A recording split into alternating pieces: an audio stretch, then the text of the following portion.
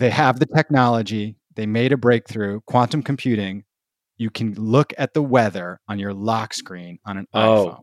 Are you kidding me? Wow. They finally did it. Yeah. That was what actually were they waiting for? Well, I have no why was idea. this even a thing?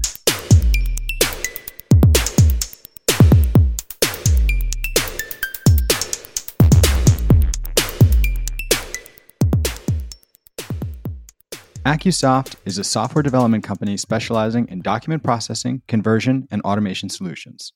From out-of-the-box and configurable applications to APIs and SDKs, AccuSoft helps developers solve their document workflow challenges while saving hours of development time. Learn more at accusoft.com. Hello, everybody. Welcome back to the Stack Overflow podcast. I am your host, Ben Popper, joined as I often am by my wonderful co-hosts, Matt and Ciora. Hey, y'all. Hello. Hi. We got a lot of news this week. Let's start with the fun stuff. WWDC, Worldwide Developer Conference. This is a developer podcast. Did anything happen here, Matt, that is specific to developers? Because a few things happened that are going to change my life. Apparently, I can take back my text messages and edit them. So...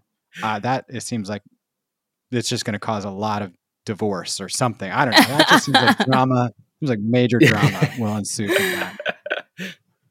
that. There were a couple of interesting things that popped up, both relating to kind of like the average consumer as well as software developers. Right. I think the most pertinent for software developers, or the things I found interesting, was passwordless logins. Oh yeah, I did like. Did you see this? I didn't see that. I don't quite understand the technical breakdown. I'll give you my best guess and you tell me how I did. So it's called pass keys, right? Pass keys, I think so, yes. And basically what it does, it's kind of like the secure envelope enclosure that they do for Face and Touch ID. And they'll do this for you now. If you want to sign up basically for something with your Apple ID, they do like a spoof email. So you're not getting like tons of junk mail or whatever. So basically you go to a new website, you say, I want to create an account. And they say, you got to make a password. And you're like, oh boy. So you just say, like, I want to do this pass key. And basically Apple will then authenticate with your biometric.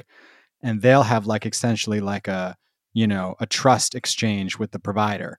And so when it comes time for you to log in, the provider will say, check with Apple. Apple checks with the biometric, and then you're logged in. So there literally is no password to steal, right? I think it's fairly similar to how OAuth works. Right. Yeah. In the sense that, you're using your Apple biometrics in order to gain that, which will help prevent with like phishing attacks, social engineering, if your password's been leaked. Essentially, anywhere. There's some sort of handoff where they say to Apple, you validate, and then Apple goes to the biometric on the device. Mm-hmm. And that's like a pretty, if somebody's stolen your face, you got bigger problems than them accessing your Grubhub account. Quite a few tech companies have been going the like passwordless route. I think we talked about this on a previous episode before about like a lot. I forget who it was. Was it Microsoft that was doing this? Microsoft and Google have both said recently that they want to switch to passwordless logins. It's like one of those like big. It's like a climate commitment. They're like, by 2025, there will be no passwords anywhere in Microsoft. But yeah, I mean, I guess inevitably with all things, like we'll all get our comeuppance and something bad will happen and we'll be like, man, we wish we still had passwords, but I forget them. I lose them. People who are a little bit older than me and my family are constantly getting in trouble with this and I have to help them. So the fewer passwords, the better, as far as I can tell. Yeah. I do wonder what's going to happen as deepfake technology evolves and whether or not that is actually going to be something like, I mean, it is a little bit concerning. Right. I'm hoping that it's not an issue we're going to run into, but I think it probably will be. The deep face. Oh boy. Yeah. There were a couple of other things as well that came about from this. We have new M2 chips, which are the standard increase in performance. Pretty cool if you're into that. macOS Ventura got announced. They're also, one of the things I think Apple are doing more recently now, which I find quite interesting, is they're using AI and machine learning to help solve some of the like hardware limitations that Apple hardware has. So, for instance, the Apple Watch which they have, which has got kind of like a track, some gyros and stuff on it. They're using it to try and analyze your how the wrist moves in relation to your torso to help your running stride, and like all these other things that I would never have thought of that they're solving with AI and machine learning. So it'll be really interesting to deep dive. I need that for my keyboard so I have less like carpal tunnel. Like, tell me how to hold my hands so they don't hurt so much. That's interesting. I would have never thought I would have never imagined that AI and machine learning would be applied in that kind of way. Yeah, that's what I am curious about, is to kind of like because as we get more involved with like biometric information or all that kind of stuff, like how this is going to be applied in situations that we would have never thought of, basically.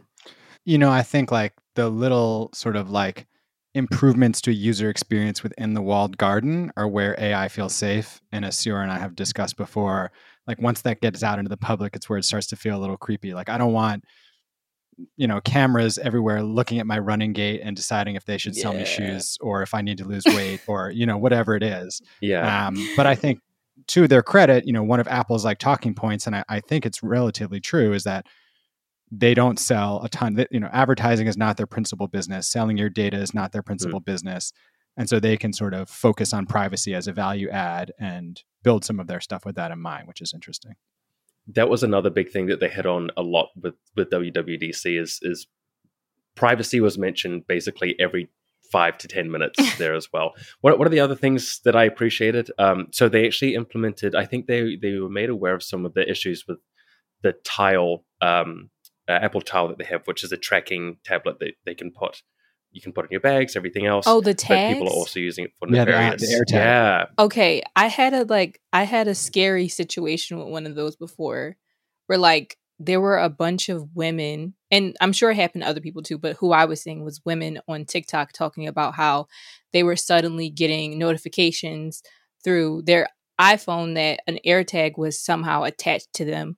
And a lot of people were finding them in their bags or like tucked under like their cars and stuff like that.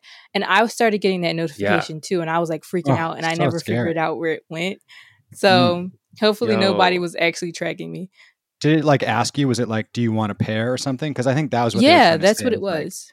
Like, okay, good. So that's like the stopgap. It was something obviously like you could make a mistake there and accept it, or like, I mean, the really scary thing, and actually they did something about this, is like you're in an abusive relationship, and I'm not, like qualified to speak on this deeply, but Apple did focus on this in WWDC, where it's like somebody else basically has access to your device, and so they can make, bad choices for you, choices that are against your self-interest, and so then they would say like they would pair the phone, and then it would track you after that, which would be like a nightmare scenario. So they also announced something there where it's kind of like you can reset everything to sort of lock other people out. If like without sort of notifying them, right? Oh, cool. It's a safety check for abuse survivors, and it was specifically built for that use case, which I think is a good step forward in trying to alleviate some of the interconnectedness that happens when you're in a relationship with somebody. Right. Yeah, that's good. Yeah, I know with the thing with the AirTags was that it like notified you that there was one nearby you, and that had been on your like person or close by you for a long time. And that was the thing. So it was like kind of weird. Like, is this a bug, or is someone like legitimately trying to track people down? And a lot of times people did actually find them like in their cars, under their cars, in their like bags and stuff like that. So I'm glad that they've figured out a way to kind of Yeah, speaking as someone who loses his keys every day and like loves my little tile, I see the value there. But obviously, building in safety precautions is important. Yeah. Matt, anything else developer specific? If not, I want to talk about the thing I'm most excited for, which is totally just consumer facing, although I'm sure some cool AI was involved. You know what? You seem pretty chipper about this particular thing, so go nuts. The thing where you press on the photo and it cuts out a picture of your dog, and then you put that right into the message. Oh, I mean, cool. What's going to have the biggest impact on the culture? Obviously that. Going to make the most memes and cool tech for them to build that. Actually, I feel like the thing that's going to be the most impactful is being able to edit and unsend text messages. Oh, I know. That is going to be so messy. It's overwhelming how messy that's going to be. Overwhelming. Like, whoa. Is there going to be an edit log? Like, can I go see what... Like, because I'm going to be like, you said that. And they'll be like, it's not here. Like, Unless you take... I said we're meeting at 8, not 7:30. Yeah. I guess a lot of people are going to be taking, like, screenshots all the time because of this. But, like, you know how, like, on Slack or whatever, when you edit a message, it just says edited? I don't even know if it's even going to say that. But, like, No, this is you make a great point. We need a version history. I got to be able to go in and see what it said before, because otherwise, you're going to be like saying, "Oh, I said 8:30, not 9:30," or "No, I didn't call you that name." Like you're not remembering that right, and it's just like people are going to be gaslit, constant gaslighting. Yeah. Yeah. Oh my goodness. There was one other really nifty thing that I found. It was part of the iOS updates, but I really hope it makes its way to macOS. And that's essentially what they've done is when you're looking at a video or an image or something like that, you can actually drag on the video and pull out text from that particular piece of media. And I'm thinking the amount of times I'm watching a tutorial and I'm trying to kind of like get something done and they don't have a code snippet there. And I'm like, and I'm trying to like get all the curly braces and the syntax right. If I could just copy paste that from a YouTube video into my IDE, solve so many problems. Whoa. So I'm really hoping it makes it. Is this like transcription, or this is like they add the text and you can pull it from the video? How does this work? They do. They have the same thing with photos now too, right? Yes, correct. But now this is for video. Text in a photo, you can copy and paste the text in. Okay, but continue your explanation. Yeah, I don't know this one. This is cool. Tell me more. Yeah, no, that was exactly it. I thought that was really neat, and just in terms of trying to do tutorials and that kind of thing, really, really handy. It's not on macOS yet, but I'm hoping it's something that they move to it in the future. I could see that being really cool. If you're like, hey, I'm working on a function, while you're talking, and they can just pull it, or math if you're trying to teach math over the video, and they can just like pull the equation or whatever. That could be super cool. Yeah, even if you're just on Slack and you're just like sharing your screen and like, you don't have like, or if you're doing a talk, for instance, and somebody's watching the talk and they'll be able to kind of like pull code snippets from that easily. Right. Yeah, lots of cool things to happen from that. I was not thinking about like code at all when you mentioned this. I was thinking about when I'm like on TikTok and someone is showing a bunch of like products that they use or whatever. Like sometimes they'll have like text on the screen explaining something, and I want to like copy and paste that so that I can remember to buy that thing later. And it's like such a hassle to like try to screenshot like perfectly so I can catch the name of whatever the product is. If I could just like copy and paste. You're doing that tap thing where it's just like, it's so frustrating. But if I could just like catch it like that would be so easy. That'd make my life a lot easier. I wasn't even thinking about code in tutorials like at all. Matt, this is something I wondered if you noticed because you brought it up. They had a new idea, I think it was on macOS, for how to arrange all your windows and how to kind of like keep stuff to the side and then drag it back in, which I thought actually was pretty neat. Like the way they sort of like dropped 5 windows to the side, you could tell what they were, and then I can switch between work and social media and, whatever. That's really all there is in my life. But if there was a third thing, I could cycle between them and stay focused on each one. Do you have a thought on that? Yeah, so that particular piece of functionality is called Stage Manager, and Apple it seemed to be like the headlining feature of Ventura. I think it's neat, it's fun. I'm not sure, like, as someone with ADHD who has difficulty compartmentalizing tasks and staying focused, I'm wondering whether or not that will actually help me, because it'll allow me to kind of keep everything segmented and isolated. So I'm hoping it's going to be valuable. I think it's going to be something I'm going to try at least. Yeah. My friends and other people that I've seen, there seems to be a very mixed reaction on how cool this actually is. Sure, like, given that we've just given you the pitch, what are your thoughts? I haven't actually seen what this actually looks like, but I usually organize my tabs by theme, I guess you could say, anyway. To help me stay focused. And like if I'm working, I'll have all the tabs related to that specific task in like one window, and then next task in another window, just to help me stay focused. Does it work?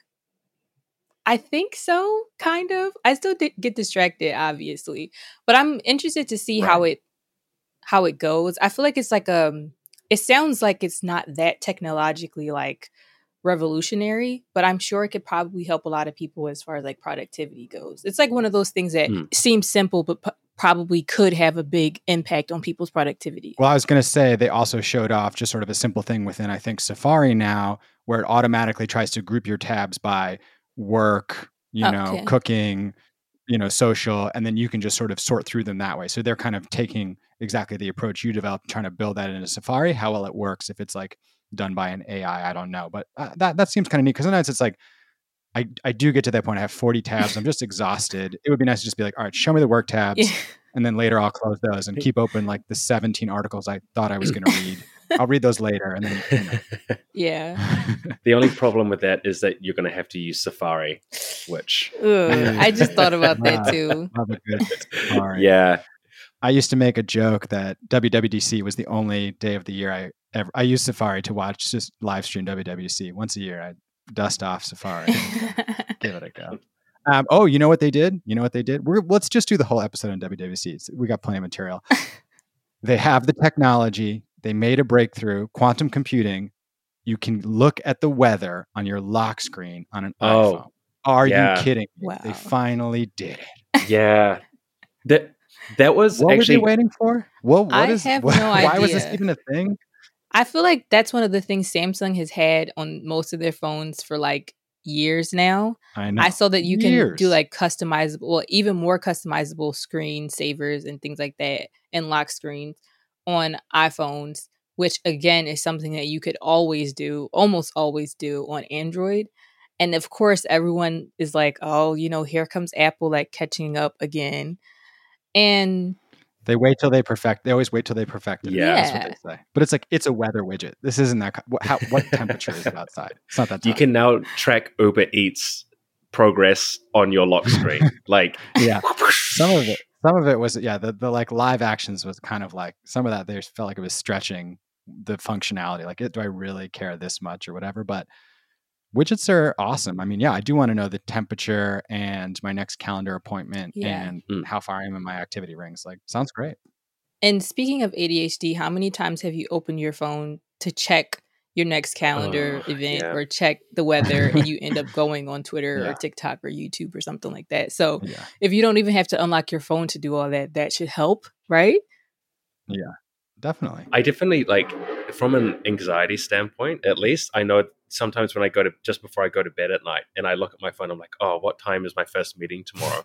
And then I open my calendar and then it like reminds me of all the other work stuff because it's just that context again. And then I'm like lying in bed like, I shouldn't have done that. It's funny for me because I share, and I have each of my sons has an iPad that's like theirs, and then I have my Mac, and then I have my iPad, and then I have an iPhone. But they're all my account. Mm-hmm. So sometimes my kids will come to me and they'll be like, somebody at work wants you to do, like, somebody at work asked you to do this. And I'm just like, I know, I saw that notification 2 hours ago. I'm not ready to address it. Like, let's not, or whatever. So you've got two little PAs basically. Like, they don't respond to Slack. Sometimes they respond to text messages and it can get pretty hairy because then I have to like jump in and be like, sorry, that was my kid. But one of the things that really frustrated me about setting up a new iPad was it was not easy to just be like, this is a child's iPad, set it up for a child. And that's one of the new things they added is like device setup for kids. Oh, cool. So once the new OS comes out, I'm going to like reboot everything and just go from there. Because they have a lot of cool controls around like the amount of time they can use and the apps they can use and like, tracking them in a way that's not too creepy. So interested in doing that as a parent. Oh yeah, that's cool. I don't have children, but I would be increasingly concerned with them being online and how to like keep a somewhat walled garden around them so they're protected. And that genuinely scares me a little bit. Like how to kind of like keep them safe on the internet is so like it's cool to see these kind of features coming out and something that a parent is genuinely excited to see. Yeah, I don't admire. Well, I admire you, but I don't envy you in any way, shape, or form when it comes to that kind of thing. I have one of my aunts is a lot younger than my mom, so her kids are 5 and 7, and they have like a Nintendo Switch, and they're starting to get like. I think the boy who's 7 has some sort of smartwatch just so his parents can keep up with him. And like just thinking about like all that stuff with like what should they be allowed to use, what should they be allowed to play, and you still want them to have fun and like be able to relate to their peers but also be safe at the same time. That's the hardest part. Sierra, is they're like everybody else at school is doing Fortnite constantly and I'm left out. And I'm like, I'm sorry, like that's not you're 7. Like, I'm not going to let you play first person shooters all night. I don't know what to tell you. Like, it's not happening. I can relate. Like, I was the kid who'd never had cable TV, and it would be like, you see that Simpsons episode, or you see this and that. And I'd be like, nope. I was reading books. Like, I didn't see it. Yeah. Or whatever. So like, I understand, that part of it is hard, being left out at school or whatever. But that's like, I'm not going to get peer pressured into doing things that I used to pretend to play chess when really I was playing World of Warcraft. So like Dad would come upstairs like, what are you doing? I'm like, I'm playing chess, Dad. He saw right through that real quick. But yeah. I feel like I was the same as you were, Ben. And like my parents were very strict about not super strict in the way that we couldn't have fun, but they were just strict about what we could and couldn't do. Like we weren't allowed to have like social media and stuff like that for the longest. And I think now it's created in me this like resistance to like following the crowd. Cause like I'm like super late on every trend. I'm super skeptical of everything. Like what's going on here? I don't want to do it just because everyone else is doing it. So that may be a good thing that you're like teaching your kids now to like, you don't have to do everything just because it's a little bit skeptical. Exactly. That's sometimes it's a good thing, All right, very cool. I was scrolling through everything that's new in iOS, and just one last thing I wanted to shout out, which is cool, kind of similar to the grabbing text from the video. These are in beta, but for accessibility purposes, they will now automatically transcribe dialogue. So, for example, from a FaceTime call, if you're hard of hearing, the person can speak to you, and it will like write what they're saying on the screen, which I thought was a really cool use of that kind of real-time AI stuff. And I think you can seamlessly switch between texting and then voice diction as well, like transcribing when you're doing messages, which I find really useful. Yeah, for sure. Very cool. Awesome. All right. This is a full WWDC episode. If you enjoyed it and you have something we missed or something you were pumped about, you'll let us know.